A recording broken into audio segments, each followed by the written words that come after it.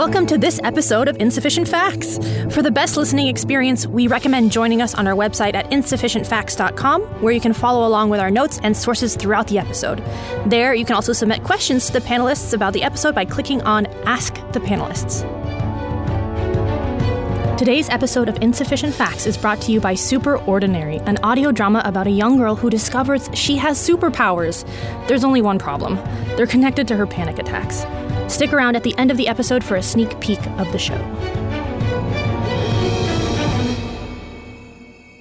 Hi, everyone, and welcome back to our science podcast, Insufficient Facts. We're so happy to have you here with us today. We have some really interesting stuff lined up for you in terms of a topic today. So this topic, I think, is going to get you energized. It's going to get you interested. It's probably going to twist your brain into a couple knots, maybe. It might make you if you're lucky. If you're lucky, it might give you the equivalent of like a brain cramp. So tune in, for our topic today is time, and we're going to kind of take you through what it's like to think about time. You've got time to listen to this episode. You have a couple minutes to spend with us today, right? So while you're spending some time with us, some of your valuable time, we'll share with you some of the facts that we've gathered about time and get you thinking about time, and maybe a way that you haven't necessarily thought about it before. Yeah. So just as a reminder, with you today are Christian, Raquel, and Kyle. Okay, so what do we have lined up for you today? So we have our usual gamut of segments. So we're going to start you off with our recent headlines, and we're going to talk to you about the health implications of daylight savings time. And some of you may have heard of it, maybe you haven't, but there's actually some health associations, some health risks that come with radically changing the time, every daylight savings time. It was also on the bill in November. It was in California, here in our lovely state of California. I hope you guys voted on this, my Californians. I think it was a measure to, if in the future, maybe change the daylight savings time. It wasn't necessarily to change it. No, I think it gives the California Senate the ability to be in a permanent state of daylight savings time. So there would be no more daylight savings time. Like, we wouldn't shift the time. But it wouldn't put that into effect, though. I think it would just put that possibility on the table, but not necessarily. Oh, it doesn't. This isn't something that is generally followed consistently across the U.S. Like 2005, Indiana. Right. That was when they decided. Yeah, there are some states that are like, Which is funny because Indiana is a major farming state, and I know a lot of people think it's a farming relic. Yeah. I'd like to get rid of it. We'll talk about, from a health perspective, we'll definitely talk about why maybe it's a good idea to stop stressing everyone out twice a year by changing the time. And then we'll go into our science fiction versus science fact segments, where I'll kind of lead you through, the concepts of time and traveling through time, and time as another dimension is one of probably science fiction's favorite topics. So there's a lot to talk about there, a lot of examples of time in a science fiction context. So I'll give you some classic examples and kind of talk to you about the science behind them. And then Raquel is going to lead us through her bizarre science segment, where she's going to talk to you about how, that old adage, that old saying, like, time flies when you're having fun. But why is that true? Why is it when we're having fun or we're enjoying ourselves or things seem to go by more quickly, and when you're bored, time just drags on forever and ever and seems to go so much slower, despite it technically being the same units that you're experiencing? I think this is at the heart of relativity. This is what's going to help us solve relativity, yeah. And then for our last segment, or our second to last segment of the day, Kyle's going to lead us through our classics segment, where he's going to talk to you about kind of how do we even have units of time in the first place? Like, before, we had all these fancy clocks and atomic clocks. Why don't we have 24 hours? Yeah, why do we have all these units, and why are they the numbers that they are? So he's going to kind of inform us as to how we ended up having 24 hours a day, 60 minutes in an hour, and so forth and so on. And then we will end our day as usual with our Lifting the Veil segment, and we're going to tell you kind of what's going on in our daily lives. So let's start off with our daylight saving, this recent headline topic. So there was a recent headline in NPR talking about basically daylight savings time, and how there's actually several studies that have found that there's health implications that come with this change in time every or twice a year. So there's been a couple studies that have found previously where there's an increased rate of heart attack in the days just after a time change. There's an increase in traffic accidents, essentially, the spike after. So everyone's like fatigued. You change the time, everyone's like discombobulated, everyone's tired, everyone's grumpy. One is worse than the other, right? Yeah, it's the spring. Depending which way you go. So the spring one is the bad one. That's the where you lose an hour. So even if you basically, if you sleep overnight, you lose an extra hour. So you feel, even if you sleep your normal, whatever it is, like midnight to 8 o'clock, you really only slept 7 hours. Have you seen that scene in Lord of the Rings when Frodo gets like wrapped up like a spider? Yeah. Oh, yeah. That's how I feel. Yeah, I think that's how everyone feels. You've kind of been like maybe injected with some like paralytic venom, and you're just kind of like in a cocoon and really discombobulated. But the question is like, why does an alteration to our sleep cycle mess us up so badly? Right. It's only an hour that you're either losing or gaining. But the real reason is that it messes up our circadian rhythms, right? So we have these circadian rhythms or these cycles of where our body is very used to, okay, it's kind of, this is generally when I sleep, this is generally when I wake up. And then by kind of shifting that by an hour, your body still wants to follow the old routine, and then you kind of force it to get out of its routine. So it kind of really throws you off.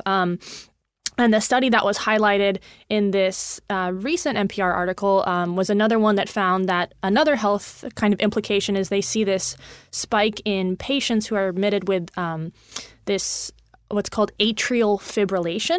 So atrial fibrillation is just a fancy term for a type of irregular heartbeat.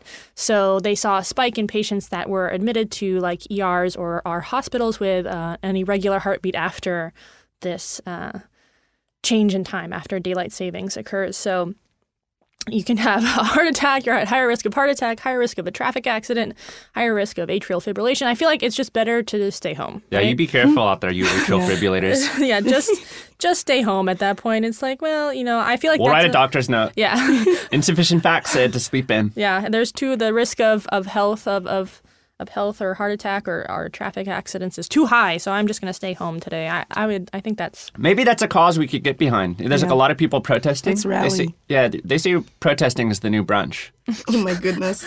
Maybe we could get the millennials and the baby boomers in on this together. Maybe. Or maybe we just everyone starts work an hour later the Monday after. That might be the bridge. Then you can sleep in that extra hour, or you not if you don't want to, and just force yourself. But then that and the worst part is it always happens on that like Saturday to Sunday transition, so you don't really have time to adjust it. Like if it happened Friday night, you'd have a couple nights to get used to it before you have to work. But it's like, I don't think this happens in Europe. I don't think it depends on where the population is that they're looking. But if you're like working in London, it's like dark anyway. All the time in the winter, so it's like... Yeah, you're like just... it doesn't really make much of a difference. Sorry, our London listeners. When they're doing these studies, the outcomes you get really does depend on the population you're looking at. It does, yeah. But in some cases. It could very well apply across the board, but... Maybe it doesn't matter if you're Christian, because you're up at 5 a.m. lifting weights anyway. I know, right? I am not up at 5 a.m. It's so funny because, like, I'm not a morning person. Like, this morning getting up to... I go to the gym before we record, listeners, so this is why they're teasing me. So I get up at, like, 6-ish to go to the gym, but, like, it was a struggle this morning. I felt like Frodo. It was not even... I felt like Frodo in the cocoon. I, like, woke up to my second alarm, and I was like, I should get up, but I'm going to lay in bed for another 10 minutes and then maybe finally leave. I wish you could bottle up that feeling. I know. Being in bed when you're supposed to get out of bed. I'm addicted and to just that like feeling. Sniff it during the day. Yeah. I think, nasal sprays of that I need a cup of that. feeling. I would be less productive though. I just want to continually just feel like I'm in bed all the time.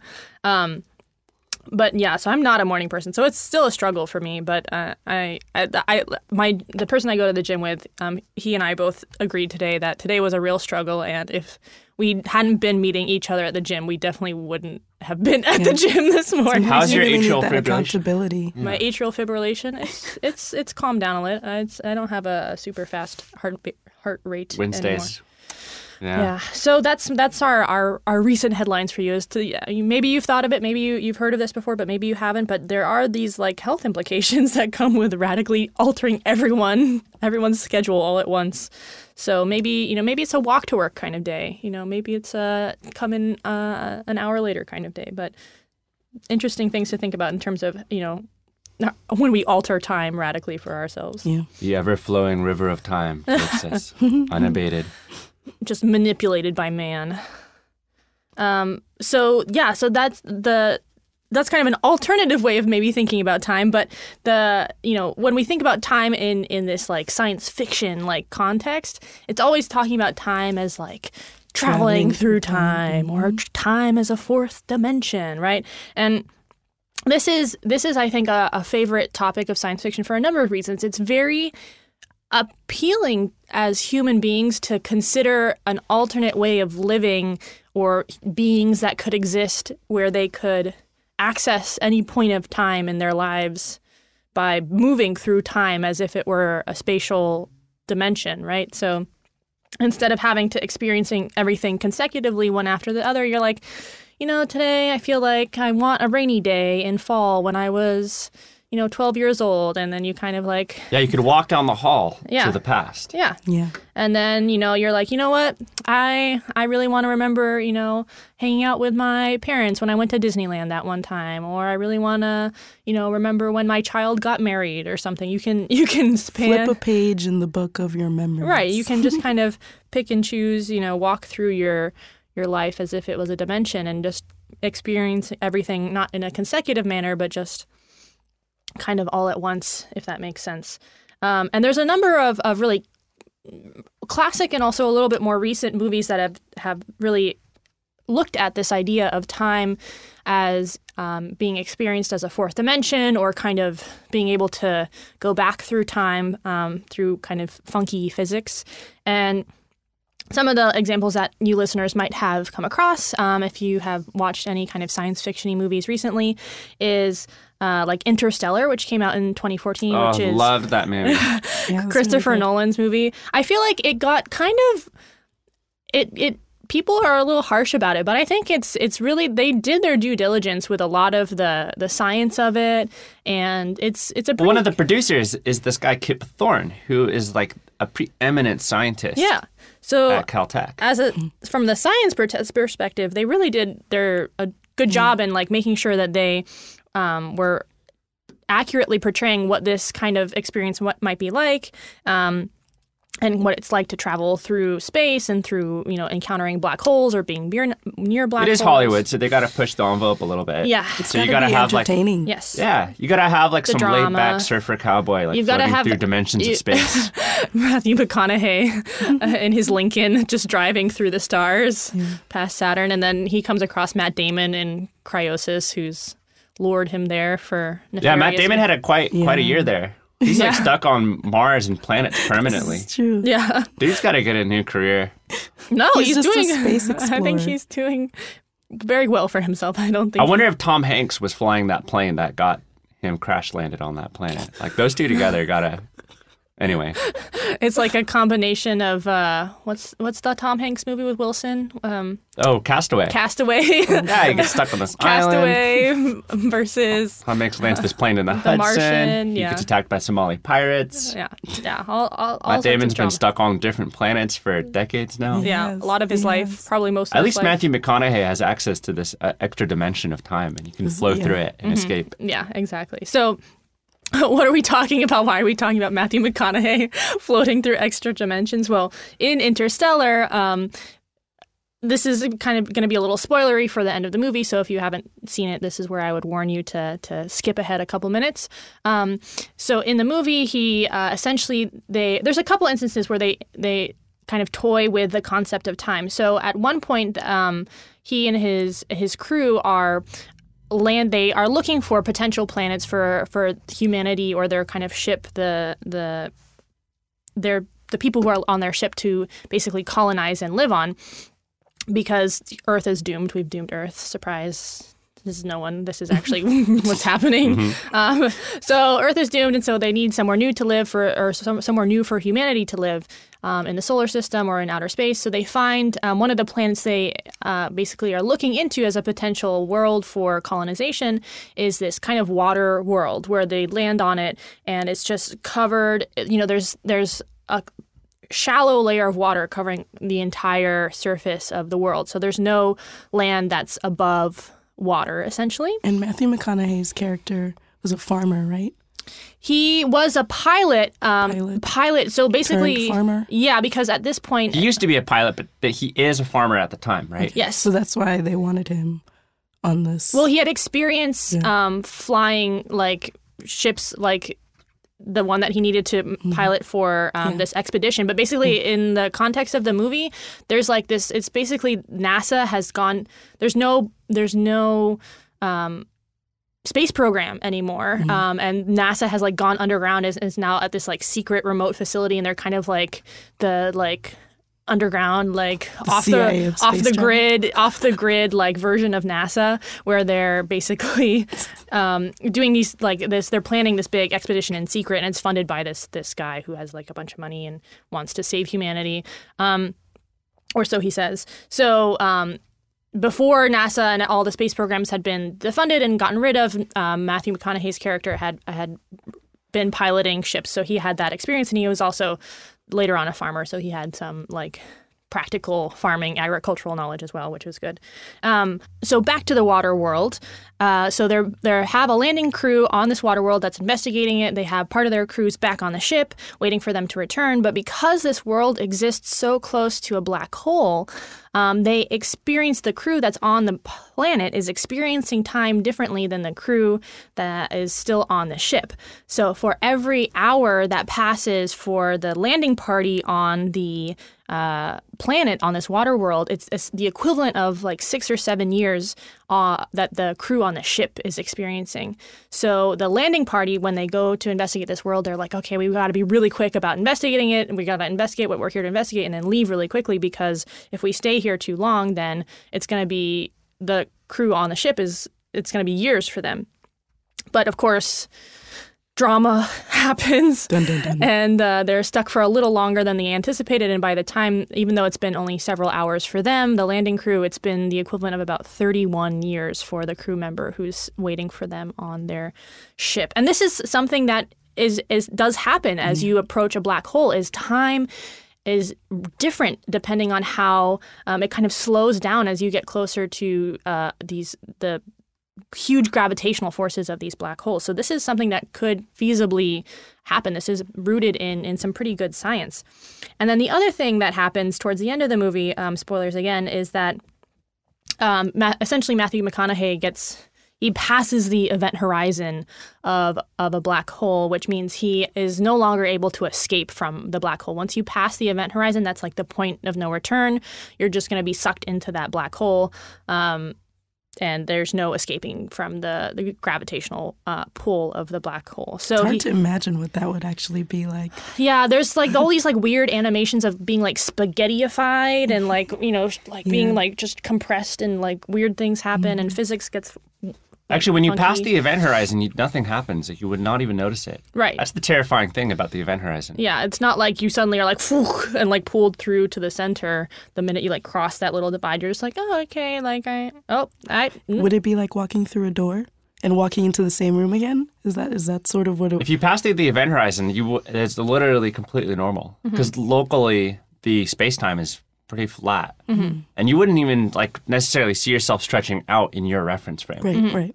Just people who are watching would just see you Things get are normal. ding, and then disappear into the center, and you're like, oh my God. And it also like happened over a very long time span for them, I guess.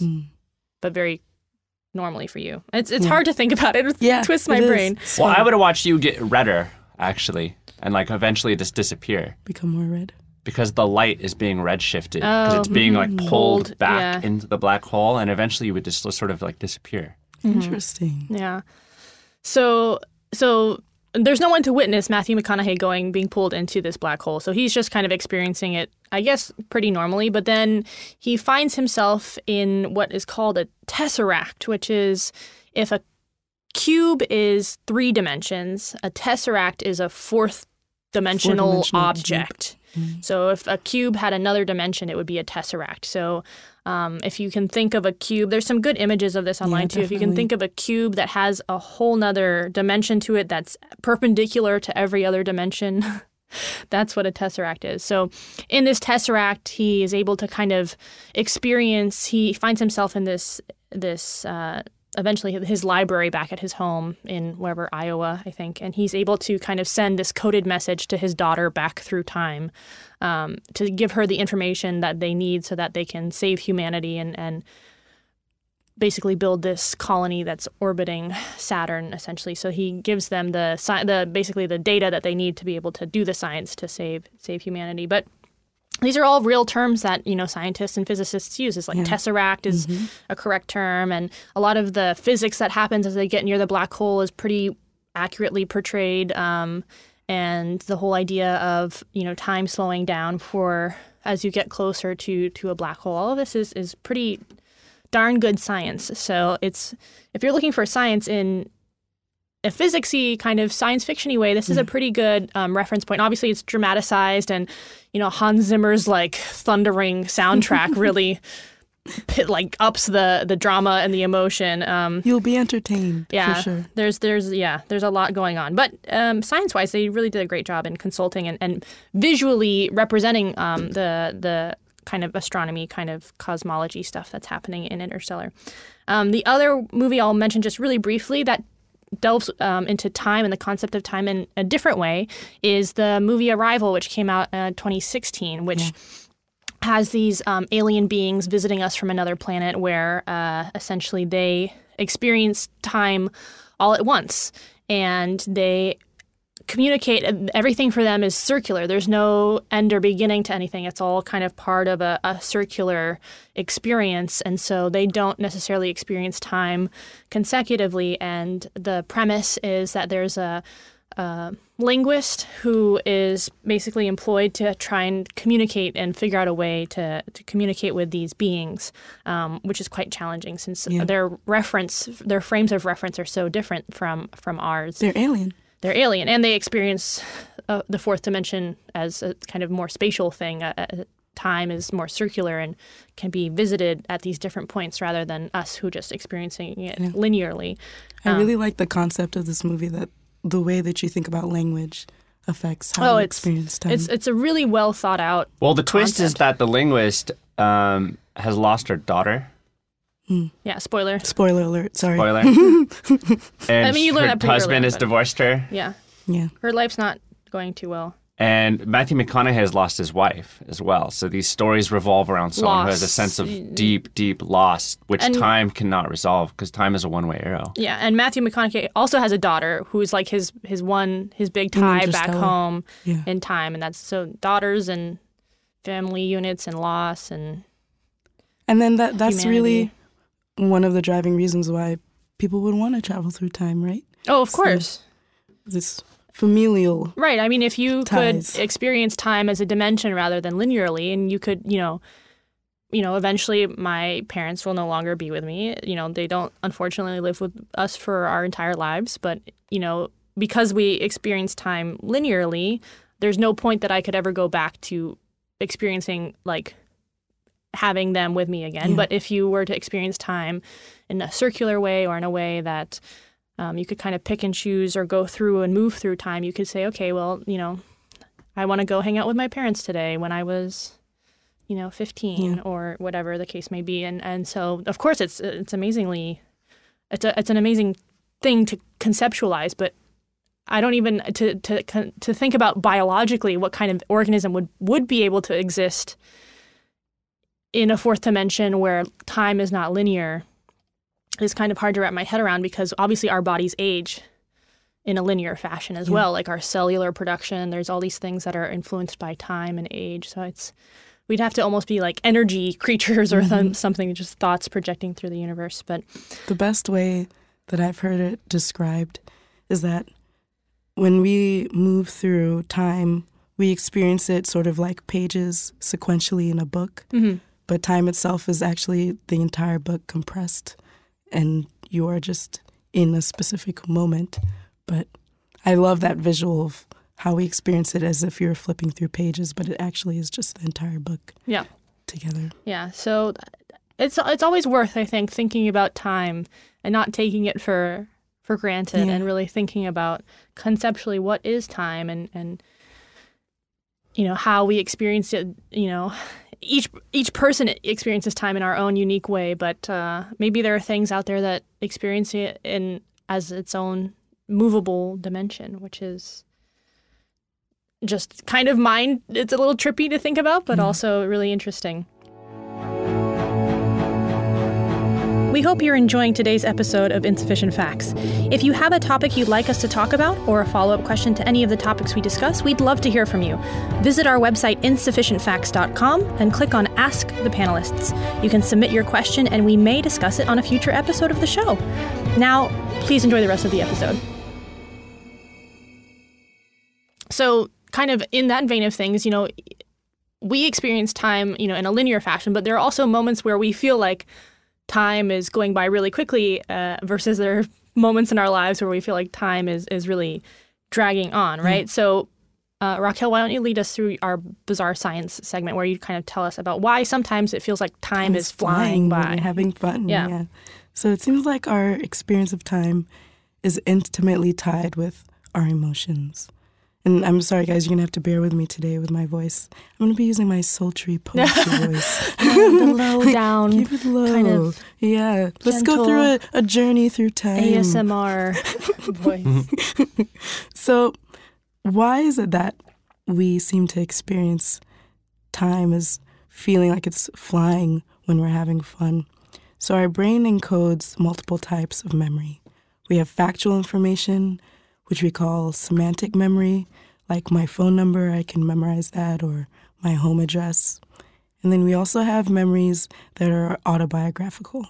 So let's say I remember that I woke up this morning, and then I spent 10 minutes in bed, and then I finally got up and took a shower. These are more autobiographical in that I'm remembering the sequence in which that I did things. And this is known as episodic memory.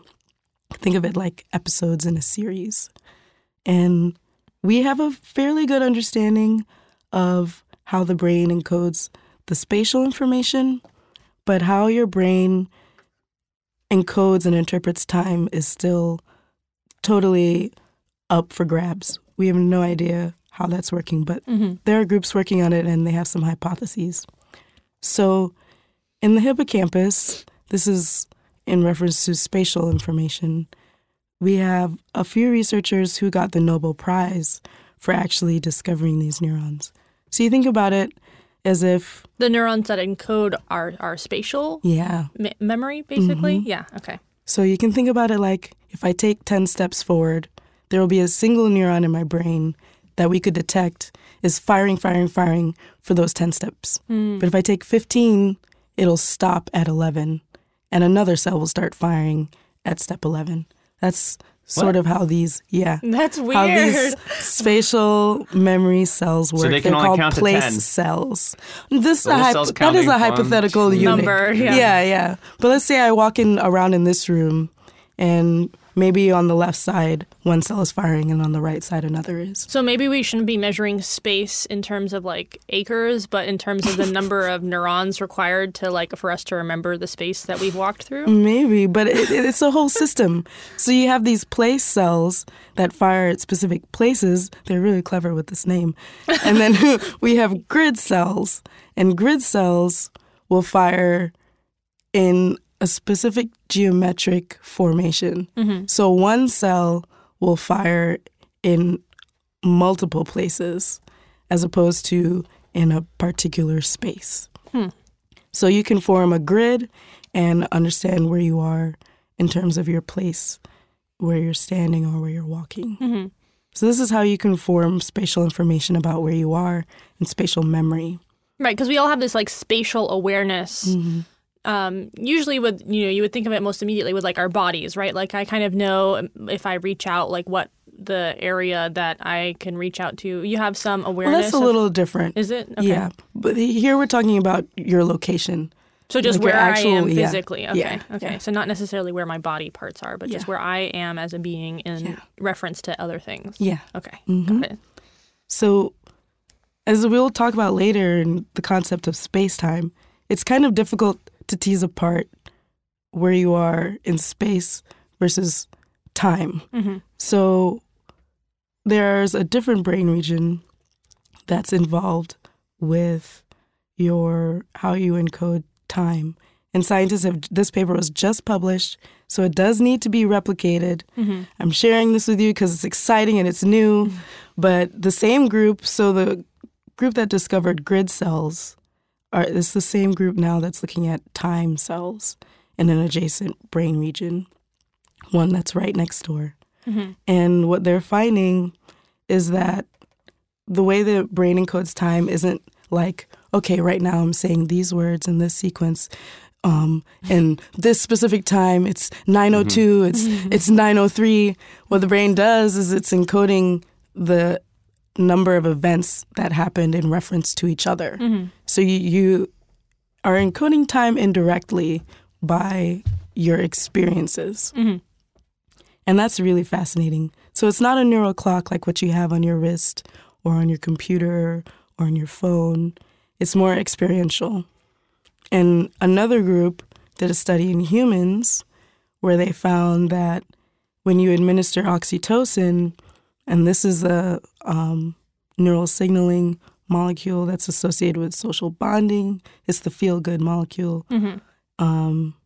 It can compress your sense of time, so it feels like time is moving more quickly. Right. So we have Oh. all Yeah. these like place like time cells and grid cells and place cells. They're all types of neurons. Is that Yes. correct? So and our neurons are like our essential building block cells for our brain matter. So like all our neurons are communicating via electrical signaling with one another, but they're just essentially like brain cells. You can think of it in that concept. So we have all these brain cells, but not every brain cell is doing the same thing or acting the same way depending on where it is located in the brain, right? So we have all these different regions of the brain, and maybe, depending on your experience and maybe the type of Experience you're having. and the chemical signaling that's occurring, right? If you have oxytocin, which is that feel-good, happy neurotransmitter or chemical signal, maybe that is changing the way your neurons, your brain cells are kind of firing or activating depending on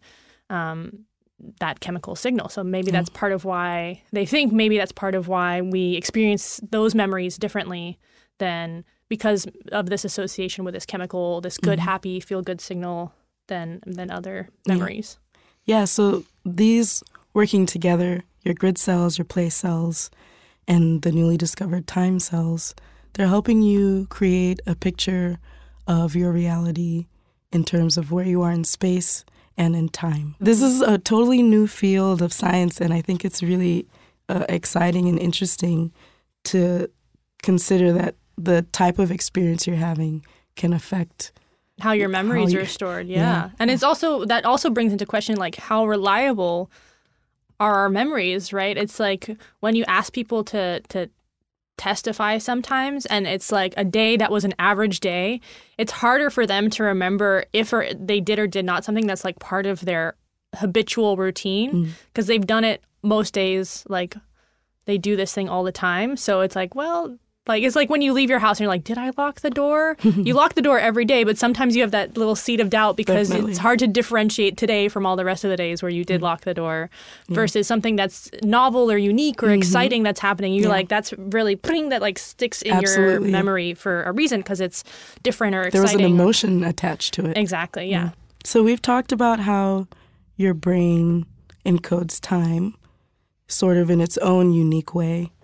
So now we're going to hear about But how do we encode time? Right, because our obviously our neurons, our brain cells, objective observations of time. Our brain cells aren't encoding time in 60-second intervals or minute intervals. That's all stuff that we use as measurements. But how do we even get there? So we'll let Kyle kind of lead us through the classic segment of how we even have these segments of time in the first place. Yeah, and I mean, like, I had a really great friend, Matt, who was asking me, how come we have 12 hours in the day, 12 hours at night? Thank you, Matt, for putting this seed into Kyle's brain so that he could investigate it. And like, why 60 seconds and there, 60 minutes?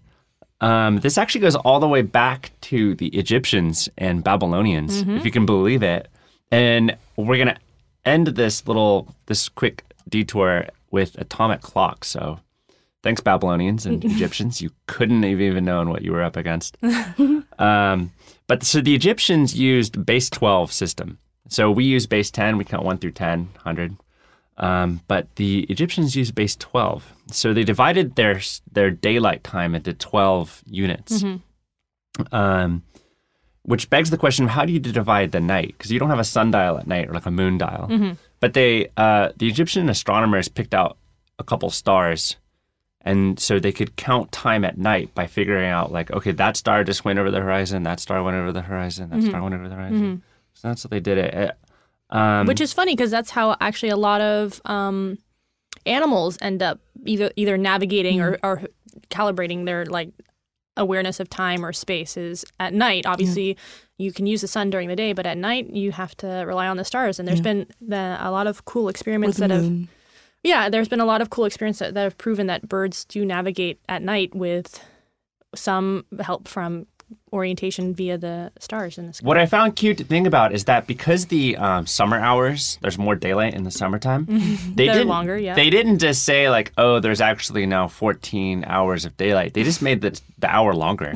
It's always got to be 12, but that increment of one of those so 12 cute? is just varying. So then how do we end up with 60 seconds and 60 minutes and like 360-ish days a year, which is 60 times 60? So this goes back to the Babylonians who used a base 60 system. So they use all these different bases. So instead of like using metric versus so like a computer uses 2 because it's on or off, so there's 2 states. We use 10 because we have 10 fingers. For some reason, the Egyptians used 12. I think they were counting some like other stuff. And then other body parts. Yeah, then the Babylonians used 60. I don't know what they had 60 of, but they used it. And so I think it was easy to like make fractions out of it. Anyway, so it's a nice number. It's a nice. Okay, yeah, I guess so. Sounds 6 nice. is a good number. So Greek astronomers used this inherited systems, and there was a couple scientists who wanted to divide the world, like the known world, and so they divided it into 60 parts, and then they put like little lines through major cities. This is how we got latitude and longitude, right? Exactly. This is also how we have, I'm assuming, like 360 degrees in Yes. our like measurement of a circle and all of that.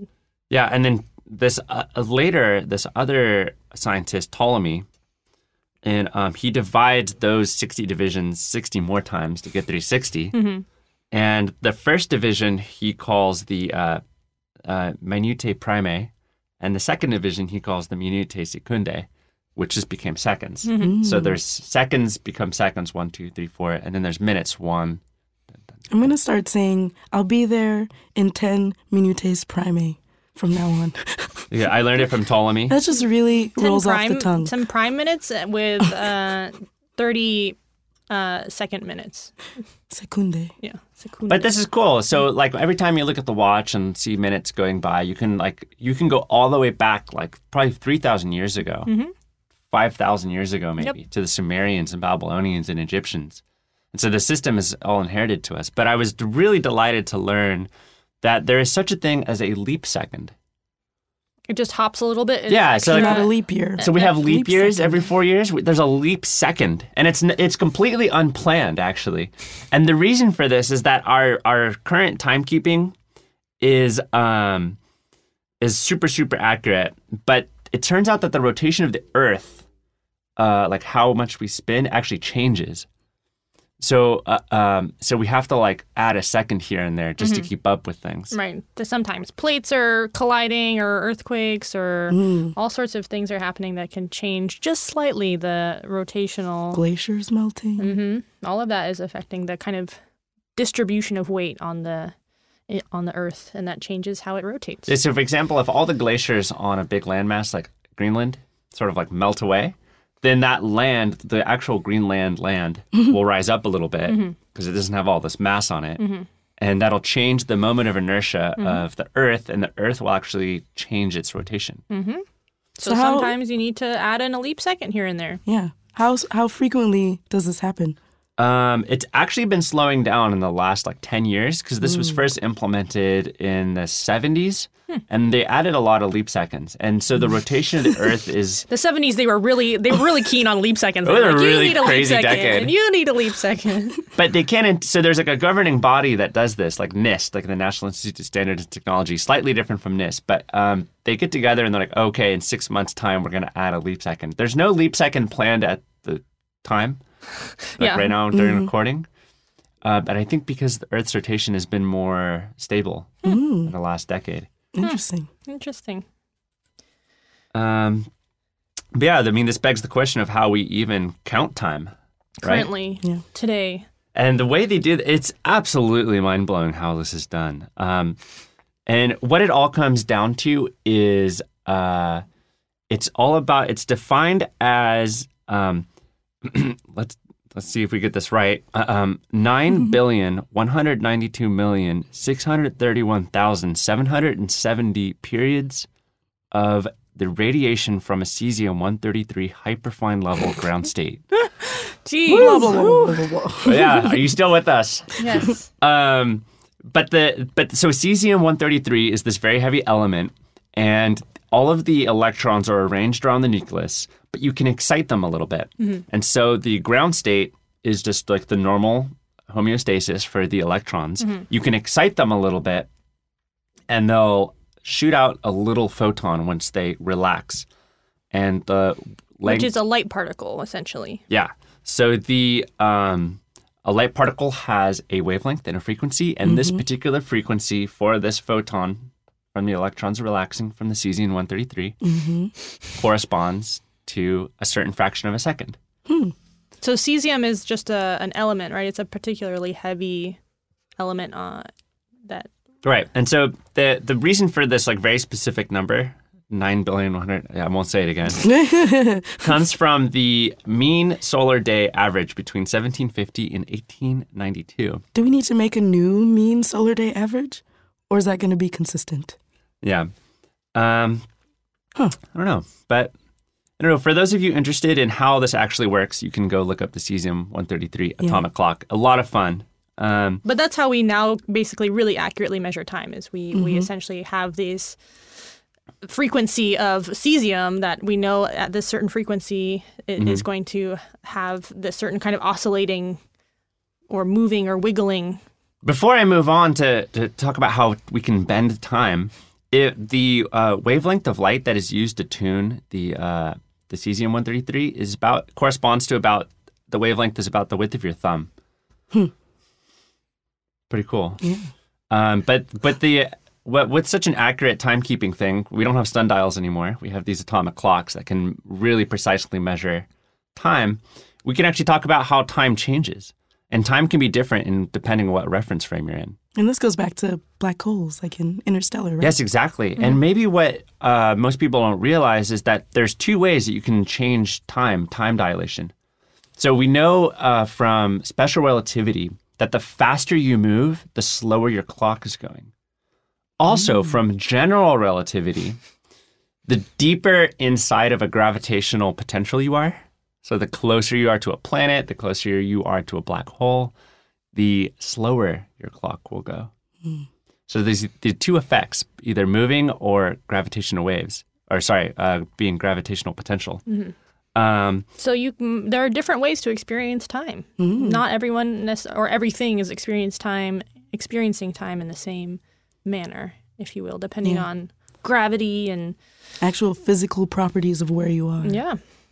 And there was actually, in what was probably the cheapest experiment ever, this professor in 1970 was sort of setting up for a lecture for his students and did a quick back-of-the-envelope calculation to say, how much different would time be if you flew on a plane around the Earth once?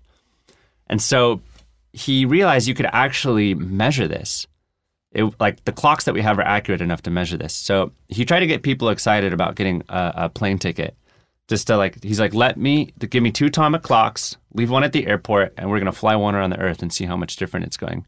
Because not only are you leaving Earth's gravitational potential, so that time will move faster for the flying clock, but you're also flying, so you're moving relative to the stationary clock. So there's a kinematic effect, so the clock will slow down. That's flying. So that begs the question, which one will win?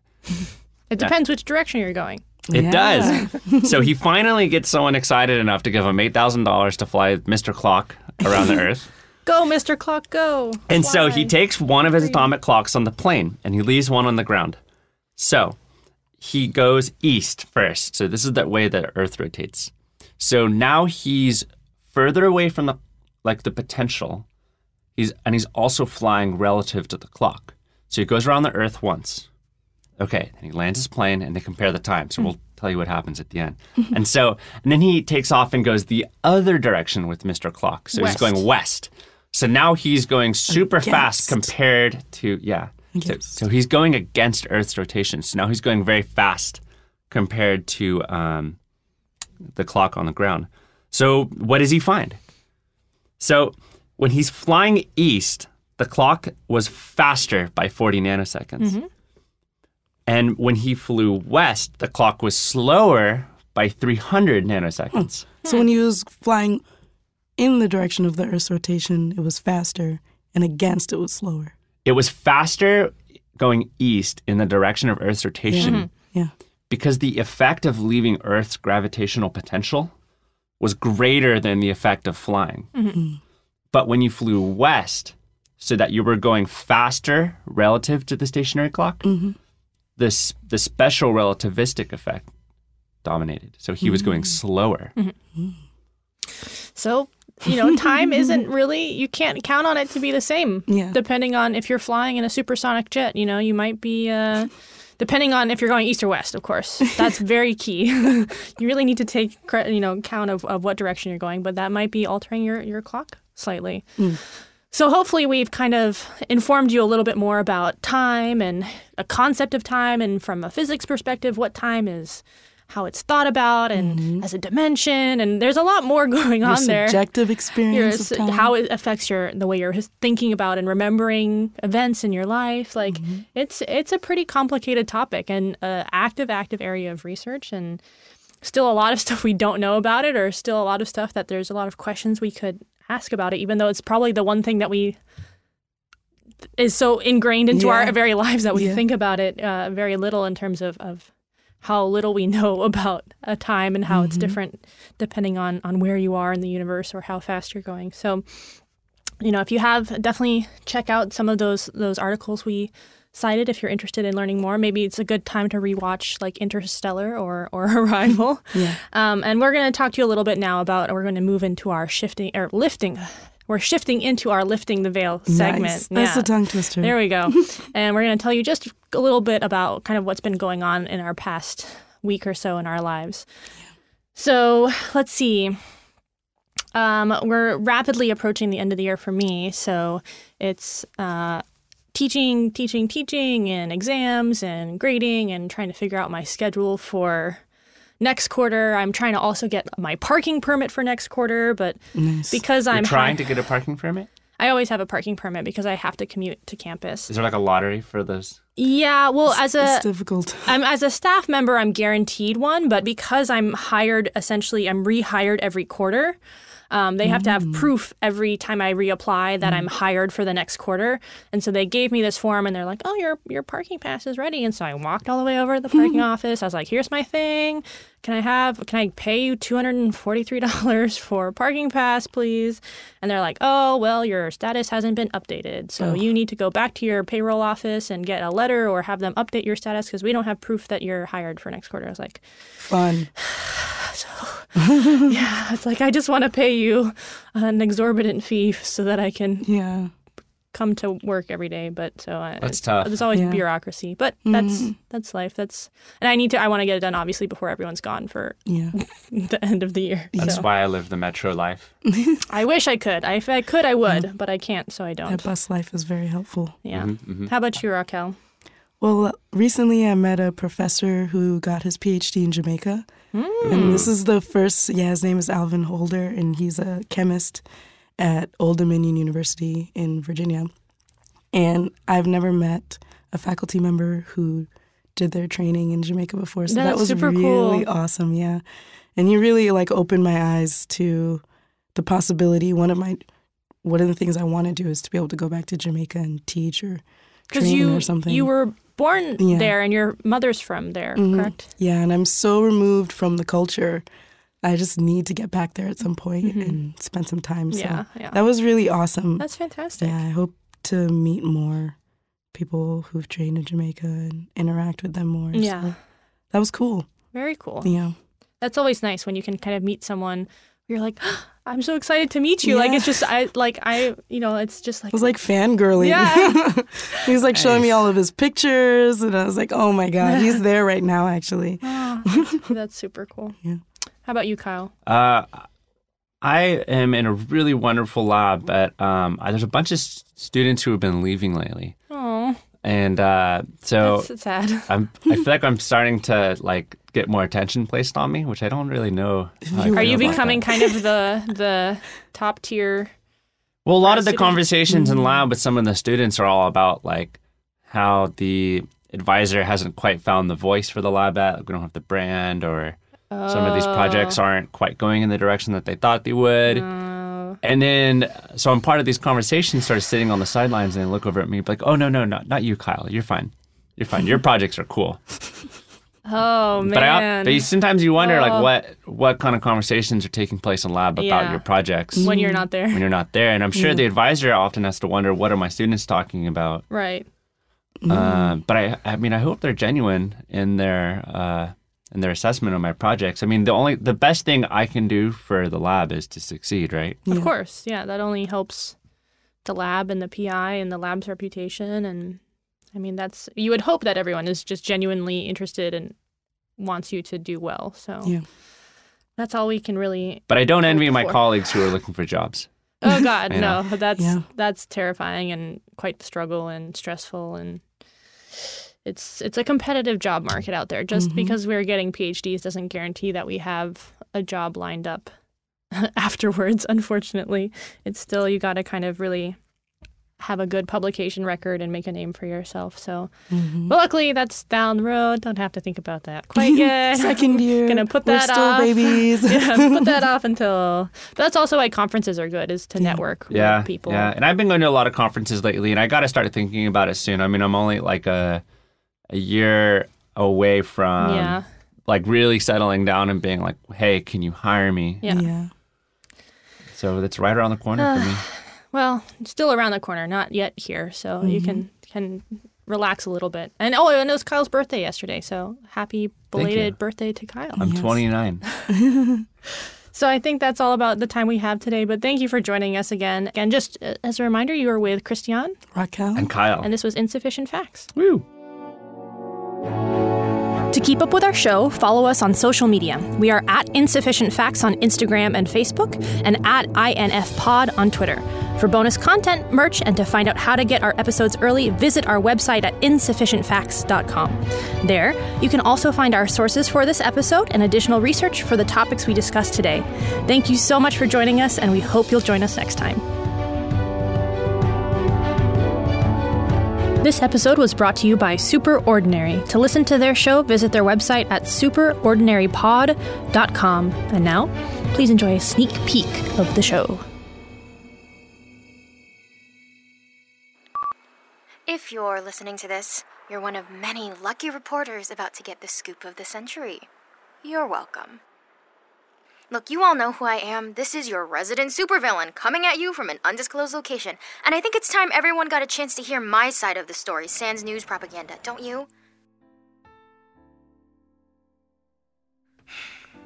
I was 16 when I had the first panic attack that I can remember. You definitely don't see them coming, and you in no way, shape, or form asked for it. It closes up your chest, convinces you there's not an ounce of oxygen in the room. Your vision tunnels in. Everything sounds far away. It's terrifying.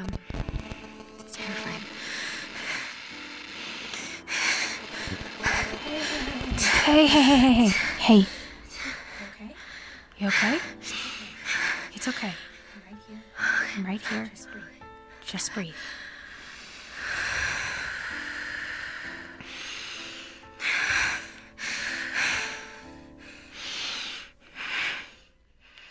Do you want me to turn this off? See? I told you it was definitely me that caused it, not some freak accident. Yeah, I can see that now. And? And that was so cool! I can't believe you have